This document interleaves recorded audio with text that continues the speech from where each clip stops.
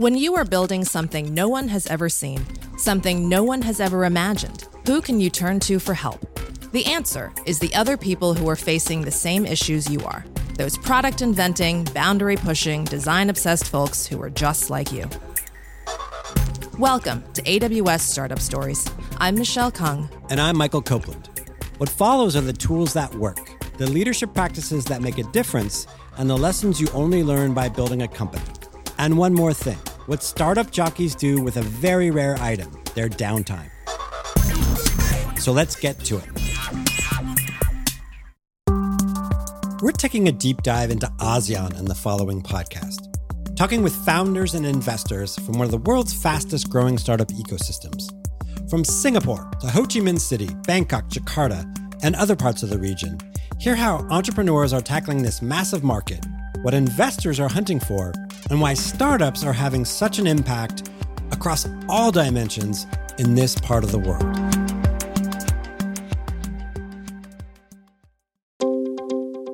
Welcome to AWS Startups Podcast. I'm here with Binh Tran, well, I'm here virtually, who is in Ho Chi Minh City and is a general partner in 500 Startups Vietnam and a partner in 500 Startups, the mothership, as it were. Binh, welcome.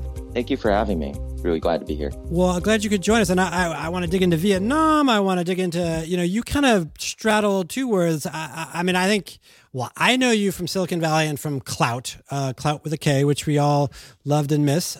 And so you're this serial entrepreneur, now investor. But I want to talk about that kind of like bifurcated world of yours and then what you're looking for in Vietnam. Let's start, though, with how you made this transition from entrepreneur to investor. Yeah, absolutely. I think that story is often told in a similar vein. No one from the operations side ever thinks they're going to be an investor. I didn't picture myself being a fund manager. It kind of fell in my lap when I saw the opportunities over here. So it happened after the Klout exit, which was in 2014. I met a friend at World Cup Brazil, and he had just told me he invested in a company called Grab Taxi, and I should be taking a look over in this region and seeing what's going on, especially Vietnam. Turns out he was right. That basically started the journey. Yeah. Yeah. So we've talked to some VCs in Vietnam, and Vietnam is one of those and Southeast Asia, just more broadly, is this just incredibly fast growing place. GDP has kind of hit this point where, people are taking a couple steps up an economic ladder. So the market's getting bigger.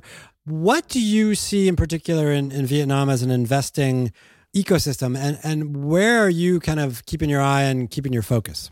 Yeah, I think it really starts with the general idea that, this innovation can happen anywhere. There's smart people everywhere. I think for 500, 10 years ago, very few Silicon Valley firms were investing outside of Silicon Valley. So 500 was one of those brands that was looking beyond Silicon Valley, and that resonated well with me, being a war refugee. And so my thinking was, okay, well, we've got this amazing growth opportunity and massive companies being built in China and India. Southeast Asia, we've got 650 million people. Very similar stories of low income folks moving into middle income. Yeah. What's going on in that region, and so that started the whole wheel of thinking, the cogs of where does Vietnam fit in this larger picture. And so then the thesis there was just really around the software engineers that were plentiful here. Vietnam being a communist country, you really have not a lot of programs around liberal arts in the universities. Most of the education is focused on math and science, STEM. Right. And so, for 30 years, Vietnam's been really just outsourcing software. So you have this kind of heavy, dense population of software engineers. And so our thesis was, hey, there's these grabs of the world, these grabs of Southeast Asia, these large companies that are going to be built over the next decade. They're going to have engineers in Vietnam. How can we get in that deal flow? How can we participate in that growth? you did your time, and maybe I shouldn't phrase it that way, but you know Silicon Valley very well. How do you describe kind of what's being built in Vietnam as both similar, and Southeast Asia more broadly, I should say, as both similar and then sort of unique and maybe even sort of leapfrogging other parts of the world? Yeah, the similarities aren't. I guess there's opportunities in software that where I focus. So there's VC scale here, but to do VC scale, you're going to have to piece together a bunch of very, very different markets. Right. You have Indonesia, you have Malaysia, you have Philippines, Vietnam. Those are all separate ecosystems with their own regulatory barriers and languages and cultures. So to get to VC scale, you're going to have to approach it in a very different way. And so it's collectively, Southeast Asia is only 5-10% the entire market of the U.S. And so you really have to look at looking at certain sectors. You're really looking at universal basic needs, things around education and healthcare. And so you do have to be a little bit more selective on where you focus. But I think that the biggest difference here is the shortage of talent. Silicon Valley just has, it's a magnet for folks who are looking to, create big, large, impactful companies, and globally becomes a magnet for that type of talent. So I think while Southeast Asia does have that gap, it's improving. Right. Yeah. It's a really interesting kind of phenomena. So Israel, for example, is another place that's become this real kind of center of gravity for entrepreneurism, but it took decades, right? Like, it doesn't happen overnight, and you need to build this ecosystem and keep building it. How would you characterize where Southeast Asia and Vietnam in particular is in that kind of continuum? And what can you and 500 Startups do to really start to get that flywheel of entrepreneurism and, impact, at the end of the day going? I think a decade ago, Singapore didn't have the rich venture capital ecosystem it does now. Yeah. I think collectively in Southeast Asia, the entire ecosystem is about 5-6 years old. And so you really think that to compare that to Silicon Valley, it's apples and oranges. Yeah. I think there's really great opportunities here if you are willing to adjust the mindset of what to expect. There's obviously great opportunities to leapfrog. There's certain sectors where you can take a look at the kind of global market leaders and say, hey, they're largely ignoring this region. They may have a satellite office in Singapore, but their product doesn't have localization. They don't have support teams here. They're not priced accordingly.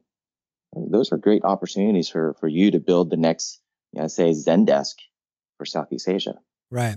What is your model then, or your kind of approach for 500 Startups Vietnam then? Like, what kind of scale are you looking for?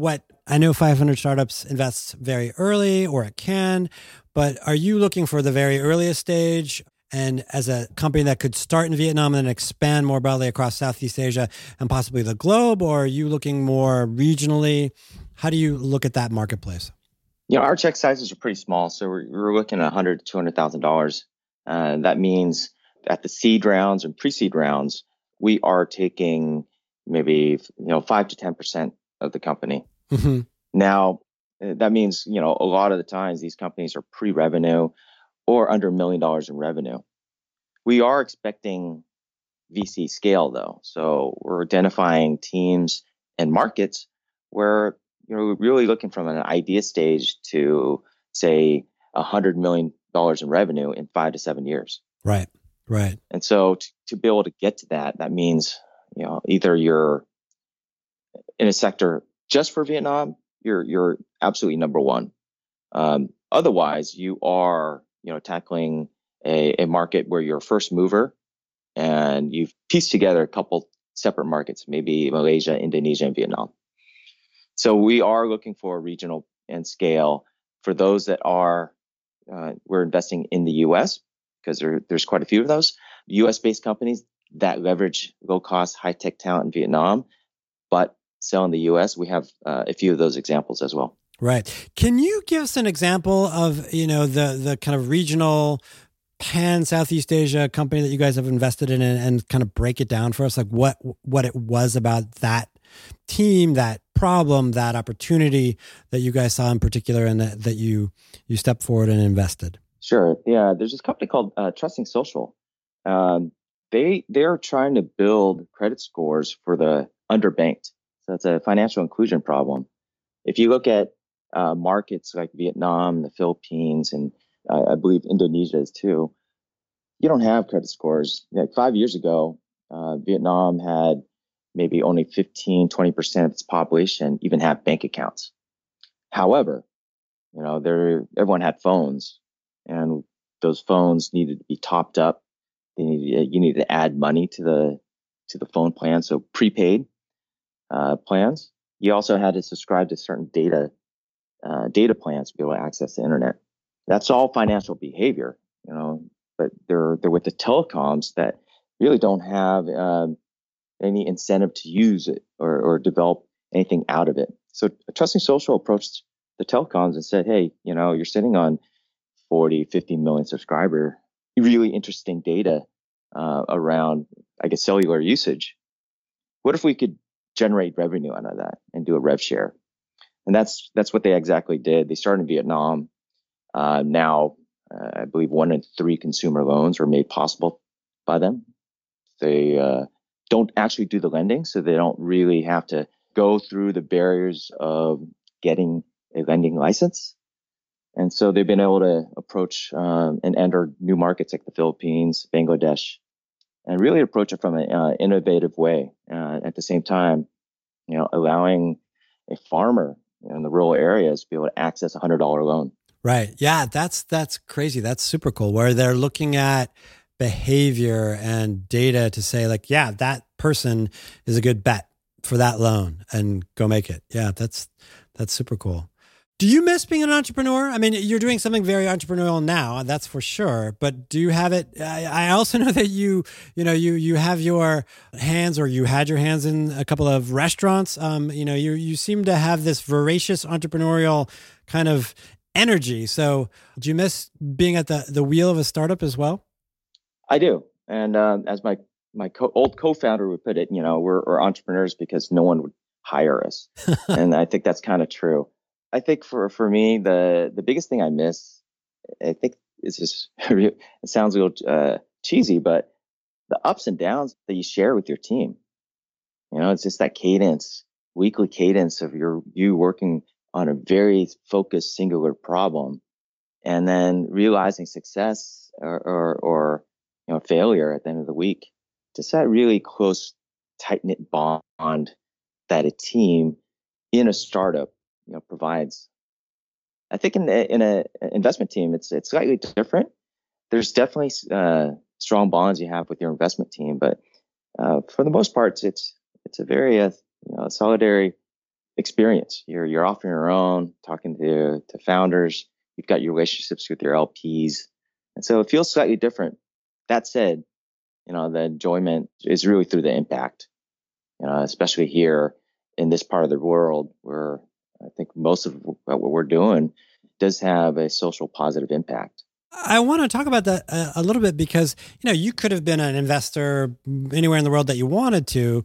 You chose to focus on Vietnam and I guess go back to Vietnam in some ways. So why do that? And why maybe can you have an outsized impact in that part of the world versus moving to London or, sticking around in Silicon Valley? I think it's the same reason that founders are starting companies over here.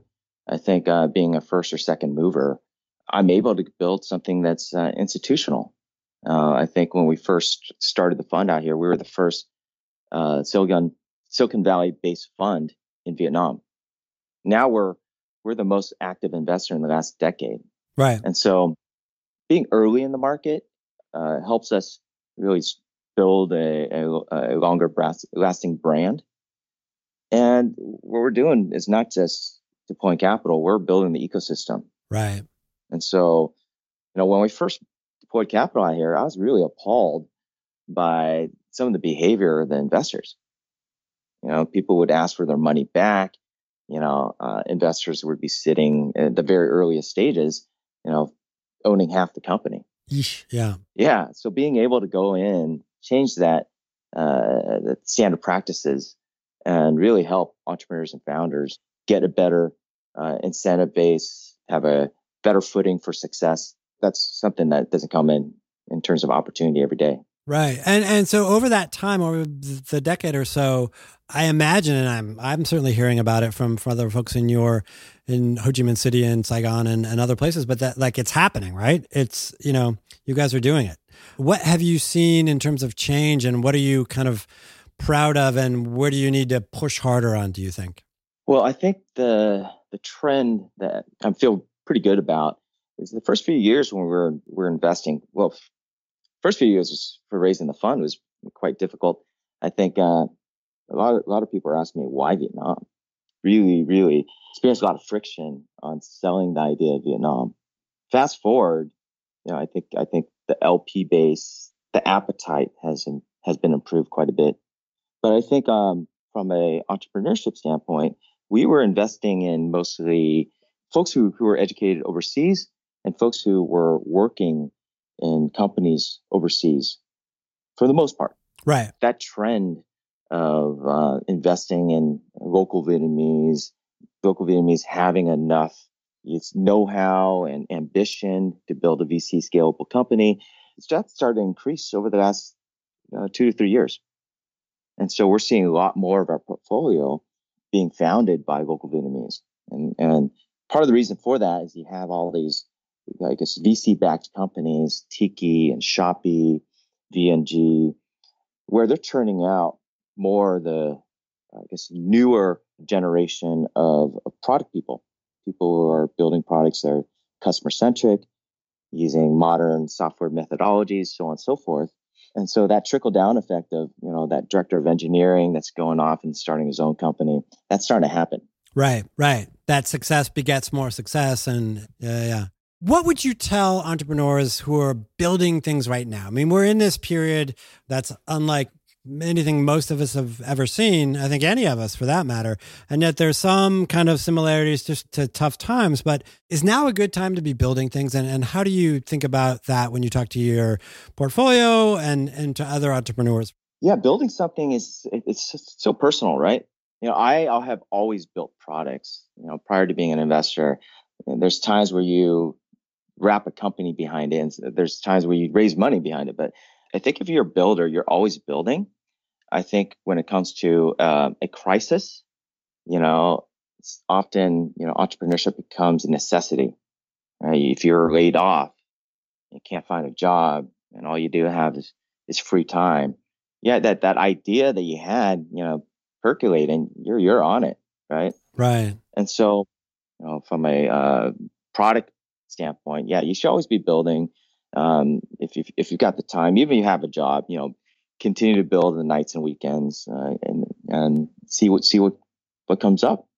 From a capital perspective, yes, it's a great time. I think first, there's going to be a ton of capital for you. A record number of funds have closed with a record volume of dollars, and investors are hungry. They have to deploy that capital. Right. I think as long as you have a great story. I think investors are deploying capital, but they're a little bit more careful than they have been the last few years. Probably a good thing, in many ways, but yeah. Absolutely. I'm super glad to hear the optimism in your comments. And like you say, builders are always out there building, and now's one of those times where maybe you have the time, maybe you have the access to the capital too, so why not? And it's not just about access to capital and the free time. There's massive problems in the world. We take a look at Southeast Asia. You have a long tail of SMEs that businesses have just gone on the internet for the first time, right? So, if you look at a company like TripActions, corporate expensing, right?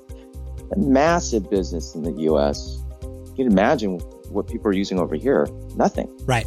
It's just lighting up over there. Yeah. Absolutely. So very exciting times if you know what to look for.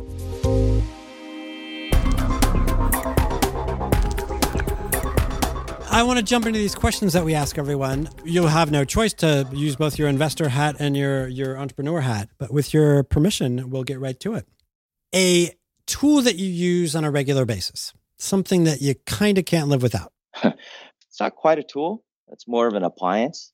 But my chili, my chili pad cooling mattress has enabled me to have much longer and deeper nights of sleep. I run hot, and I'll wake up in the middle of the night, and I'll be sweating, especially here in Southeast Asia. So I actually brought it on the plane with me. It's a soft pad with rubber tubing for water. It's connected to a separate unit that cools the water. And by God, this thing has been transformative. It sounds great, I have to say. I actually use it in San Francisco, even in the coldest days of San Francisco. So you do run hot then, that's for sure. Well, that actually sounds awesome.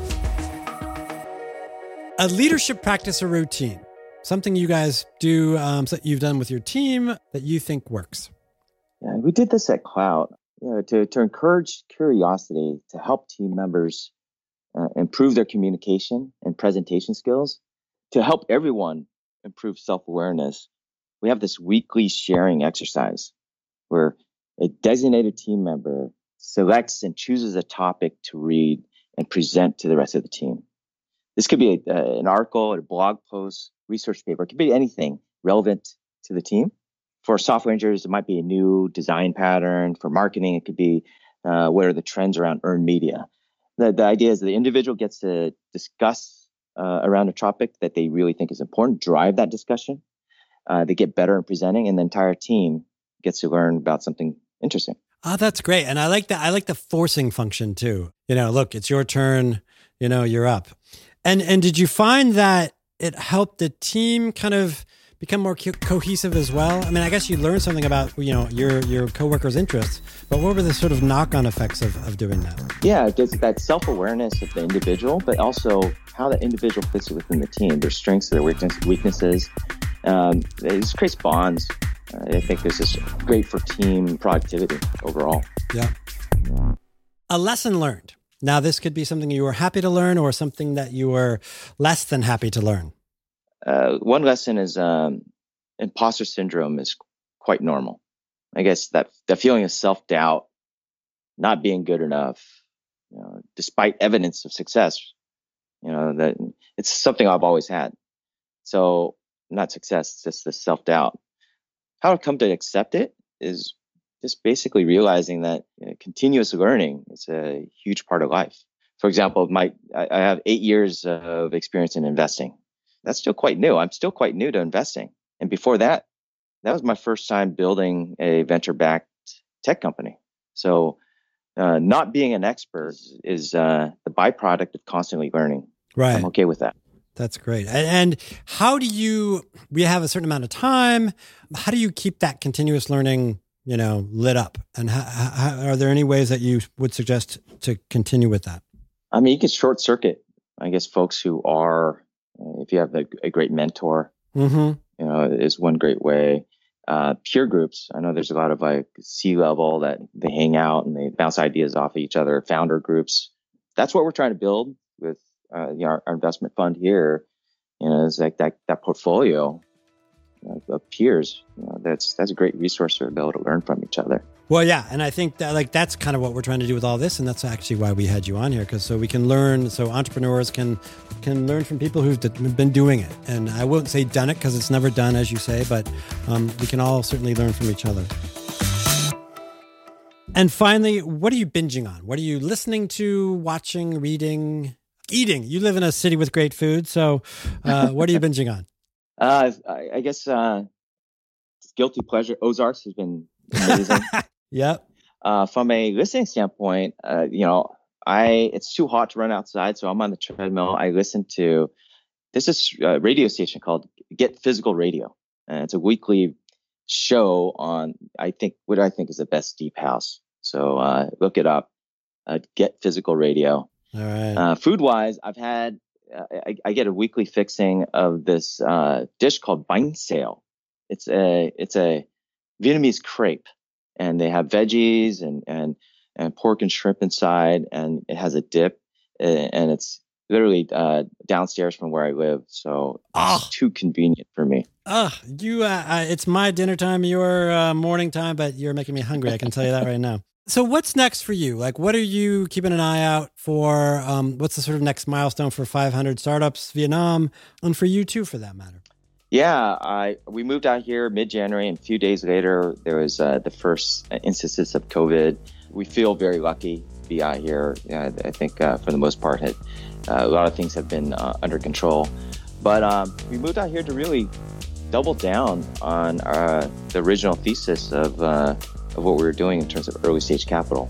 Build something long-lasting, really form the foundation for early stage capital for Vietnam. And watch its growth, not just Southeast Asia, but Vietnam's growth.